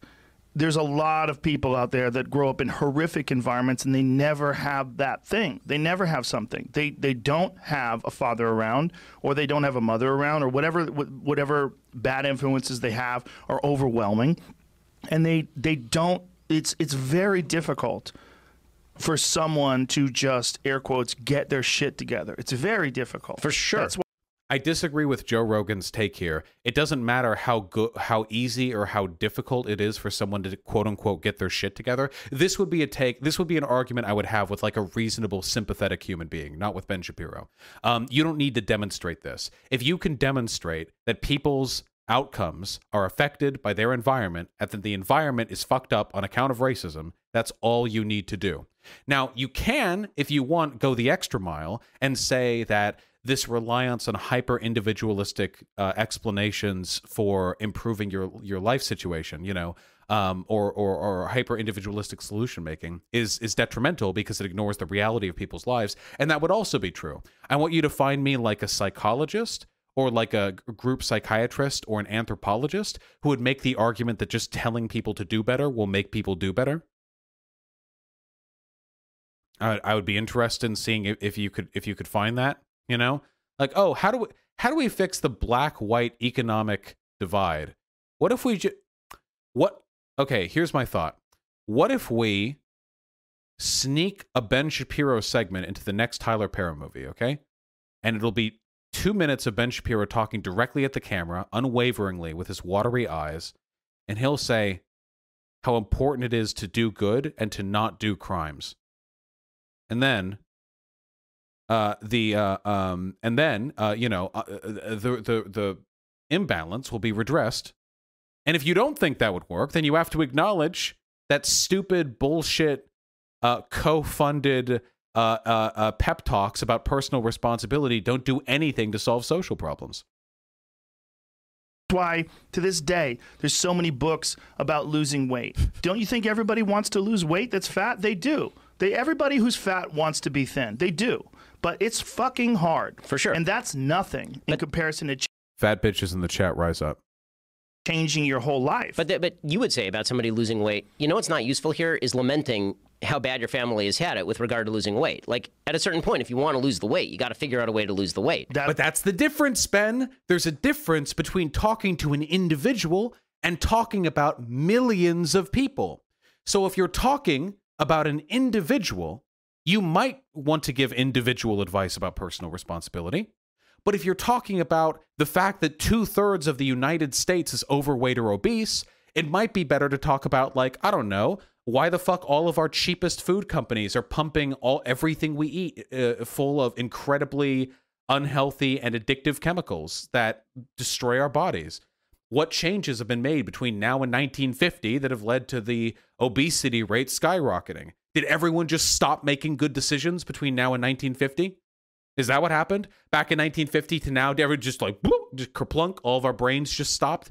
Or do you think perhaps there were differences in the environment and the available, resources we would use to create our food, sugar, corn lobby, high fructose corn syrup, that may have led to a change, broadly speaking, the great kerplunk of 1950. The point is, there's nothing wrong with preaching personal responsibility to individuals. In fact, I would do that. Find me some impoverished inner city black kid, okay? And this kid asks me, Vosh, you're so talented and cool. How can I live a privileged life such as yourself? And I would probably, this is a fantastical conversation, I know, but we'll work with it. And I would open by saying, okay, well, first of all, I got really lucky. But second of all, okay, you can't meaningfully improve your circumstances by lamenting the imbalances between the circumstances of your birth and my birth. Even though those are valid things to talk about. I'll talk about that with you any day. But it probably doesn't fix anything for you individually. So individually, let's talk about what you can do. Have you considered night classes? Have you considered taking extra hours here? Have you considered cutting off these toxic family members who keep asking you for money? You know, this, that, and the other. Individual responsibility. There's nothing wrong with that rhetoric when we're talking to an individual. But when we're talking about a system or large groups of people, we address these issues systemically. This segment will be like 2 hours long. Who cares? That's true, Now, but this is based on the information that I have. I have this vast scope of information that I've been able to absorb. If you're in these isolated environments and everyone around you is involved in gangs and crime and drugs, it's very difficult to model yourself after something that you don't see in real life. Well, so totally. One of the reasons why, by the way, representation in media is important. It doesn't mean that every single cartoon show, a gang of cartoon kid characters needs to have one black kid, one white kid, one ginger, one disabled kid, and Bob, you know. But it does mean that it's a little weird. Like, imagine being a black kid back in like the 50s or something, and whenever you turn on the TV, the only time you ever see black people is like maids, you know? It doesn't. People are inspired by the things they see. There was actually a study done on this from the increase in women who got into detective work following that one show, The X-Files, with Scully, because a lot of them saw like the lady detective, and The X-Files is a pretty good show, and they were like, "Wow, wait, that's actually really cool." Yeah, or Uhura in Star Trek. Yeah. They and the representation inspired them to do something different. The fact of the matter is, a lot of people now, I wouldn't know this, and Ben Shapiro wouldn't know this because we're both spoiled brats. But for a lot of people, your understanding of where you can go in life is shaped by social expectation. A lot of women, especially in like, the South or in more conservative areas, grow up not really believing they have the capacity to do a lot of things women can do. It's not their place, you know? There's a reason why the relative rates of female participation in various industries and fields has gone up so sharply following the 1960s, following the women's lib movement.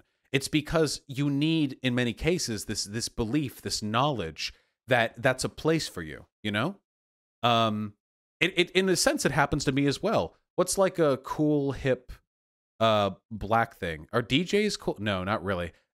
There were so many white kids who wanted to be DJs in my fucking school. Even for me, you know. Imagine I really wanted to be a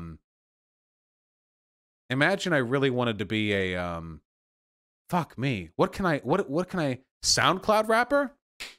Imagine I wanted to be a SoundCloud rapper, okay? I've got the beats in my heart. I've got the music in my mind, okay? I want to be a SoundCloud rapper, all right? Okay? I'm feeling it, all right? But the issue is, one time I went on a forum, I went on Reddit/r/SoundCloud, and I said, hey, this is me about to drop my new album, and it's a picture of me holding a flash drive up, and I'm like blindingly white. Like there are two suns in the picture. It's my face and the sun behind me. And somebody in the chat calls me like a whitey or something like that. And I think, damn, I don't know, man. Maybe I can't be a SoundCloud rapper. And it still hurts to this day. Okay, continue. True. Totally true. We lost and that's the plot. why, again, more information needs to get into areas. I agree with a lot of the opportunities that need to be provided by education. Getting people to be educated outside their local public school would be a good change. I mean, being able to like move outside your crap local public school and go somewhere else would be good. Just move. Yeah, I like that. Not improving the public school, not giving more resources to the public school, but expecting every one of these schools to just go drive to nearby schools. That's Ben Shapiro's solution for bad schooling in the inner city. Just get every one of these overworked moms to drive their kids 2 hours there and back to the next school over, and just abandon the neighborhood they're in, you know? Just have everyone abandon the neighborhood you're in. Notice how all the solutions he provides would work for one or two people, but not for an entire, like, neighborhood. Notice how every single time he opens his mouth, he provides a solution that could conceivably work for one individual, but if applied to an entire group of people, it would be completely absurd. The best influences for kids that grow up in these environments seem to be people that have gotten out and then come back and talk to them. Right. And tell them how to do it. But and none of this has to do. Be done. But to go back to the original conversation, none of this has to do with telling kids that you live in an evil country that's seeking to keep you down. Well, hey, whoa. Nice fucking pivot again, my dude. Dude, I love, he can't answer anything.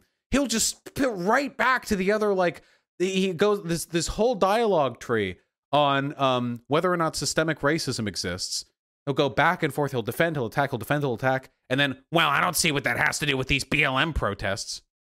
Well, maybe not, but there has been a very small amount of emphasis placed on taking these impoverished communities and figure out how to engineer them out of the situation. Well, I don't think that's true. I don't think that's true. Yeah, I mean, the amount that we've spent on a federal level and a state level on educational programs and poverty programs over time, but like, no, on a year-to-year level. I mean, these are enormous quantities of money. This is not. Yeah. What if it's just not enough?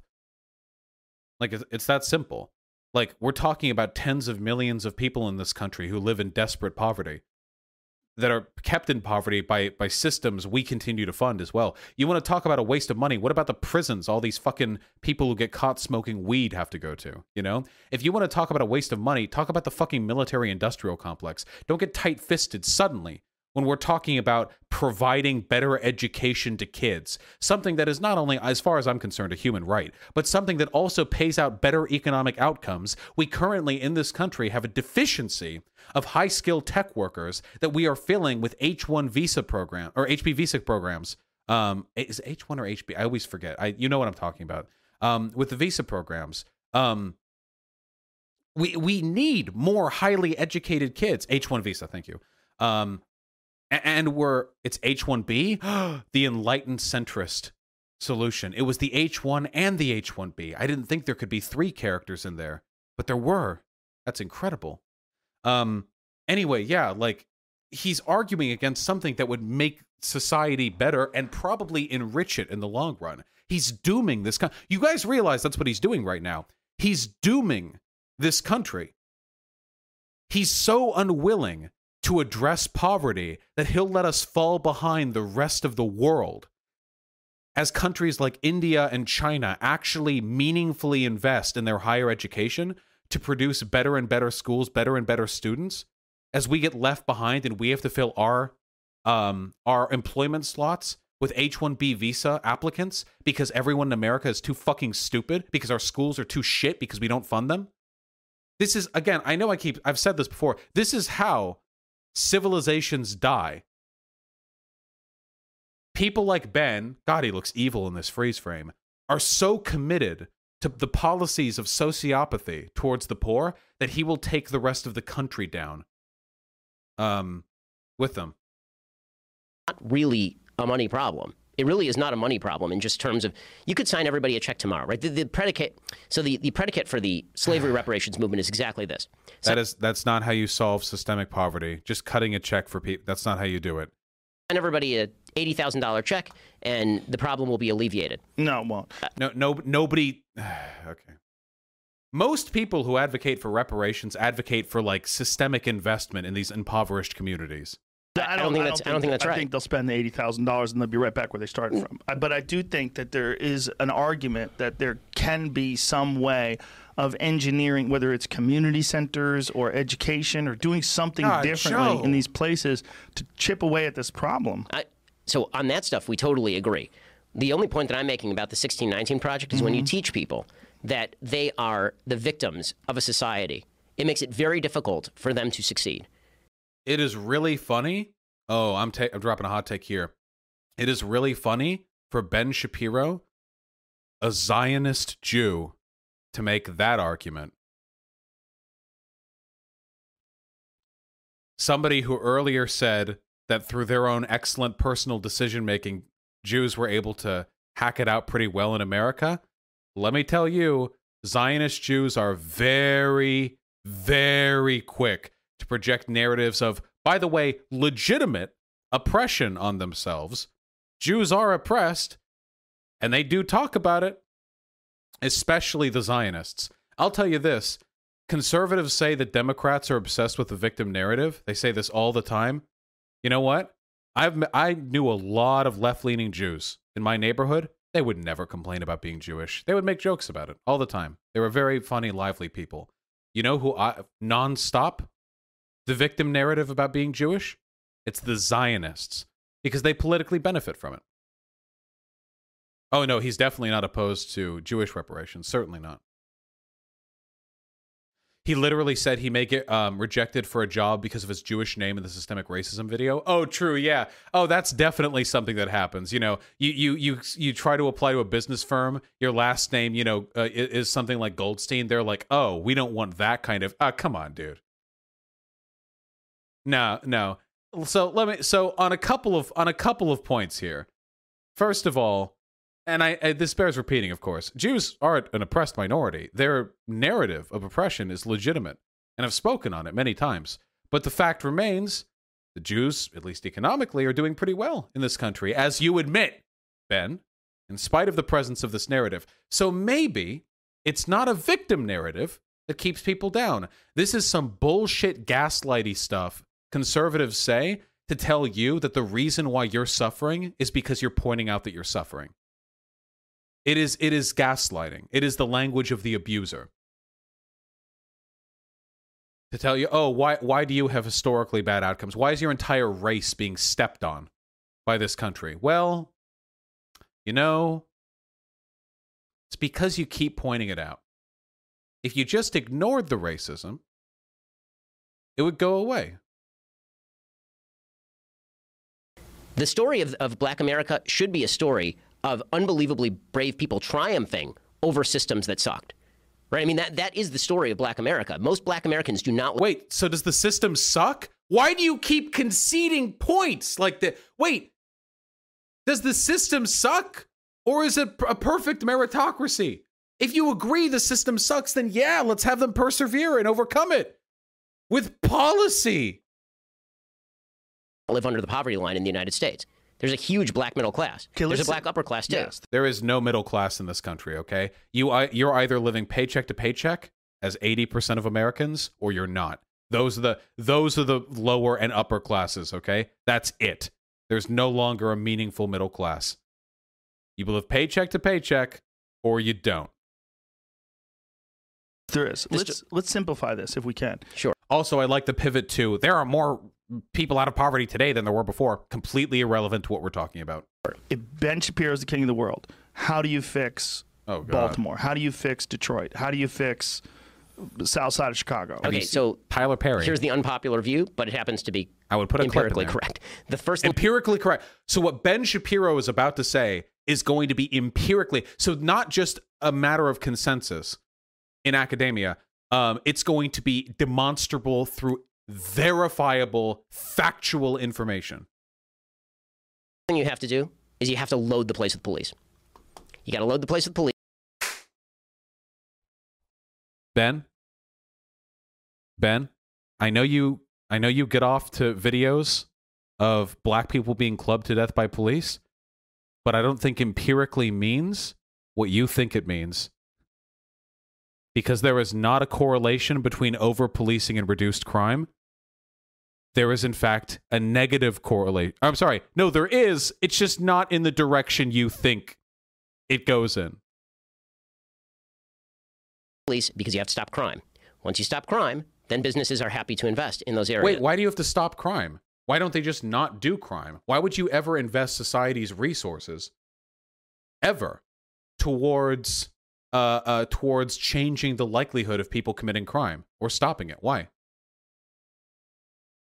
You're not going to get businesses to invest in those areas and provide jobs unless the crime is gone. You need, in fact, one of the reasons that you have such a vast differential in racial crime in the United States is because of white racism. And this is a point that Jane Levy, writer for the LA Times, has made. She wrote a book called Ghetto Side, and she points out that the reason that black crime was so high in the early 20th century and late 19th century is because basically white communities said to black communities, you're on your own, right? Enjoy. And so the crime rates ended up spiking because there were no police there. You have to make sure that law-abiding people are protected. No. They didn't. Wait, so during the 1990s, there just weren't any police in black communities? What the fuck are you talking about?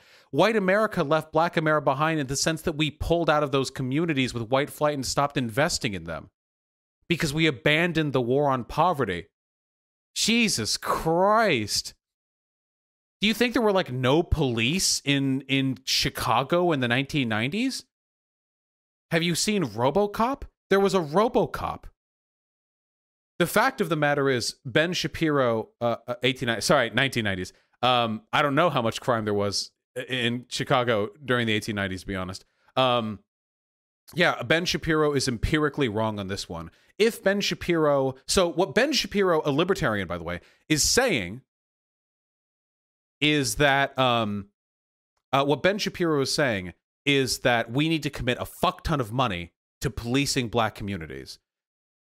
Now, I have not seen any data to substantiate the idea that over-policing reduces crime in neighborhoods. In fact, the opposite effect may in fact be the case for a wide variety of reasons, the most easy of which to explain is as follows. If you have more police in a neighborhood, there will be more people arrested for committing crime because there are more police there to notice and respond to crimes.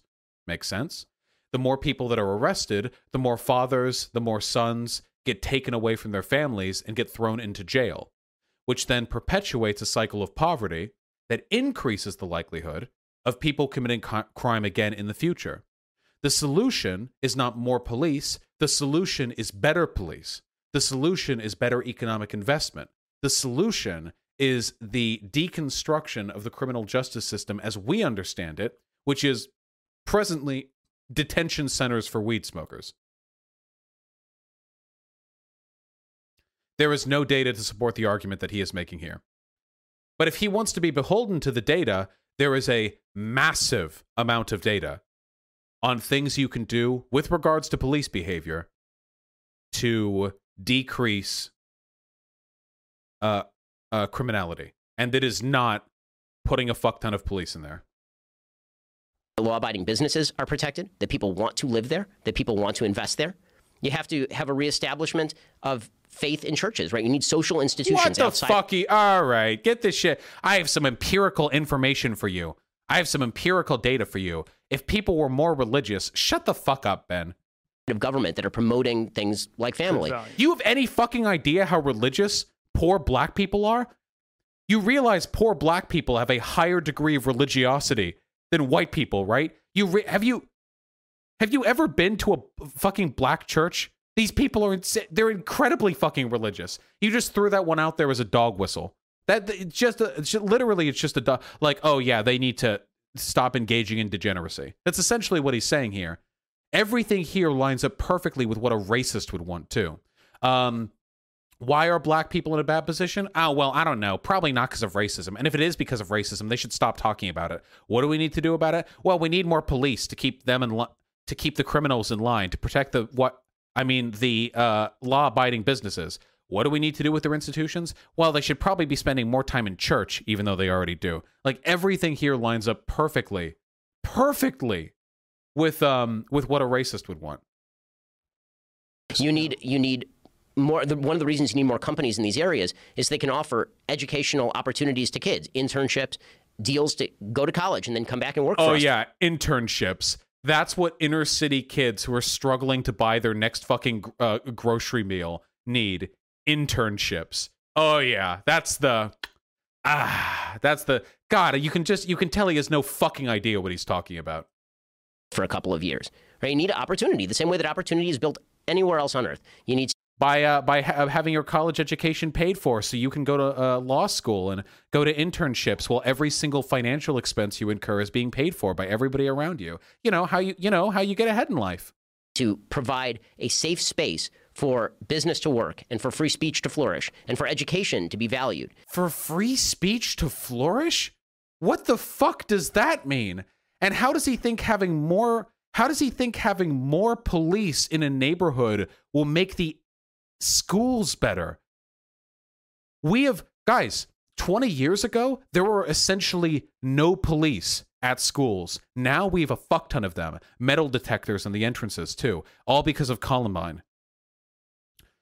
Schools are more police than they have been in all of American history. It's clearly not doing anything to improve the education. What the fuck are you talking about?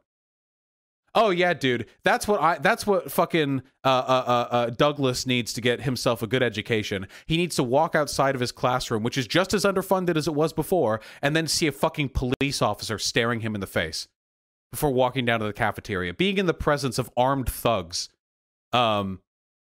is absolutely going to redress the educational imbalance. You need to go in. You need to make clear to every kid, if you graduate high school, then you will have a shot at college, which, by the way, is 100% true today. If you're a black kid and you graduate high school with any level of achievement, you will have a very solid shot of at least going to a community college. And if you score even decently on the SATs, of going to a very high-level college, right? Affirmative action programs are extraordinarily common. No, that's... I love everything he says. Everything he says. Oh, yeah, if you do decently on your SATs, it's extraordinarily common for you to go to a great university. What the fuck are you talking about? Also, with whose money? Even community colleges cost money. You realize that, right? And time you spend in community college is time you can't spend working. God, he's so stupid. Everything he says. Across the United States.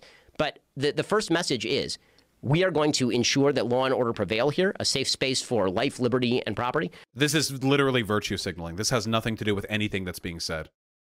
And ownership of private property. Also, I like how he's saying he's going to enhance liberty by over-policing black communities. And we are going to make sure that you as a law-abiding citizen have the opportunity to succeed, because the biggest obstacle to young black kids growing up in the inner city, again, is not history. It is in the moment. The drugs, the crime, the fact that there are no fathers. Where do the drugs and the crime and the fact that there are no fathers come from, Ben? Where do they come from, Ben?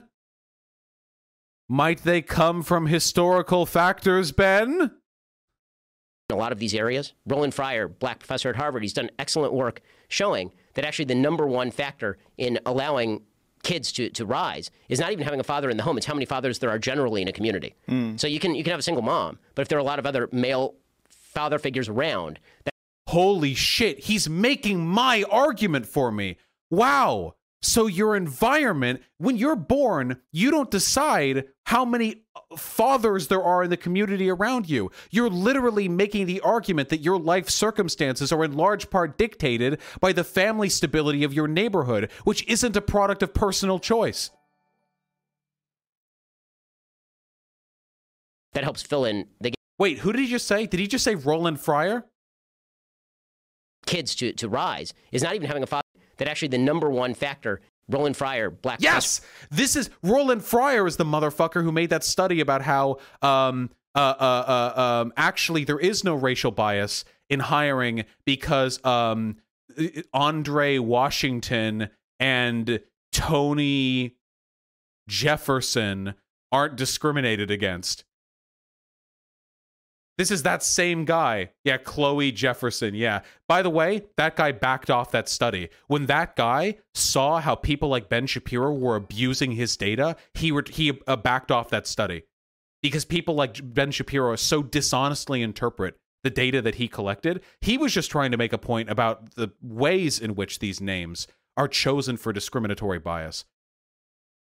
At Harvard, he's done excellent work showing that actually the number one factor in allowing kids to rise is not even having a father in the home. It's how many fathers there are generally in a community. So you can have a single mom, but if there are a lot of other male father figures around, that helps fill in the gap, right? These are practical things. Giving kids the ability to pick the school they go to so they don't have to go to the local crappy public school if it's a local crappy public school. And how? How do they go there? How do they get driven there? Their parents don't have time. They're working. How do they get driven there and back? Does everyone in a poor community just abandon the local school? So there are literally no students enrolled? What if that leads to overcrowding at the adjacent schools? How would you feel if you live in a nice neighborhood and then your school population increases by 40% over one semester because every fucking black kid in the adjacent neighborhood watched a Ben Shapiro video and now they all get bussed over or driven over by their parents who don't have any time, which then means that your school is now underfunded, and now you all have to have a subsequent... Everything you say is so destructively bad. Never put this person in charge of anything. Thank Christ all this motherfucker ended up... Thank God this guy fucking backed out. Thank God this person was too stupid to cut it as a scriptwriter in Hollywood, which he then simperingly walked away from and blamed anti-conservative bias for. If you've read his books, by the way, you know how bad of a writer he is. By the way, the Chapo Trap House episode where they go over that book he read, the book he wrote, is I think should be in our high schools, should be read by every American. It is no surprise to me that he couldn't hack it in Hollywood. But thank God, because if he had ended up somehow making it to be some sort of Dinesh D'Souza-esque like filmmaker, the messaging. Oh yeah, the book is racist as fuck too. What was the one black guy, Tyrone Jamal DeLangio, the pimp and drug dealer who just don't like no white people? The white cop. The white cop struggled as the hulking, terrifying 10-year-old black boy stood harmlessly in front of him. But the cop fired, and the white cop shuddered as all the black people came out of the projects and started staring at them like literally just like a group of animals surrounding you in the fucking African prairie. Seriously, you should read the book or listen to the Chapo Trap House people talk about it. It is something else. It would be a solution here. But this all starts with the notion that it is not racist. Oh, yeah, they crawled out like roaches from a sewer. Yeah, that was real good. Ben hates black people. The slightest to suggest that law and order have to prevail and that law-abiding people should be protected in their exercise of their rights. I think you're 100% right on that, and I think although that might be an unpopular opinion, I agree with you. This is why, that's why I can't actually get behind Joe Rogan. Joe Rogan will ask like innocent questions, let Ben walk all over him, and then Ben gets the 8-minute like outro where he just lies. He just lies. See, I like Law and Order too. The thing is, Ben Shapiro's suggestions for decreasing crime would increase crime. Everything he says is wrong. He would ruin everything. Whereas addressing the poverty gap would go a tremendous length towards redressing systemic racial biases and poverty. Anyway, yeah. Just as a hot reminder to everyone watching, Ben Shapiro is just a preposterously stupid person. He's smart in the sense that he can like maneuver his political talking points, but I mean, I don't know how dishonest he's being or how much it's just like blatant unawareness. Oh, wait, Roland Fryer didn't do the name study. He did one on police use of force. Here it is. Oh, okay. I am misattributing. Oh, he was the guy who walked back the study on the racial differences in police use of force. Okay.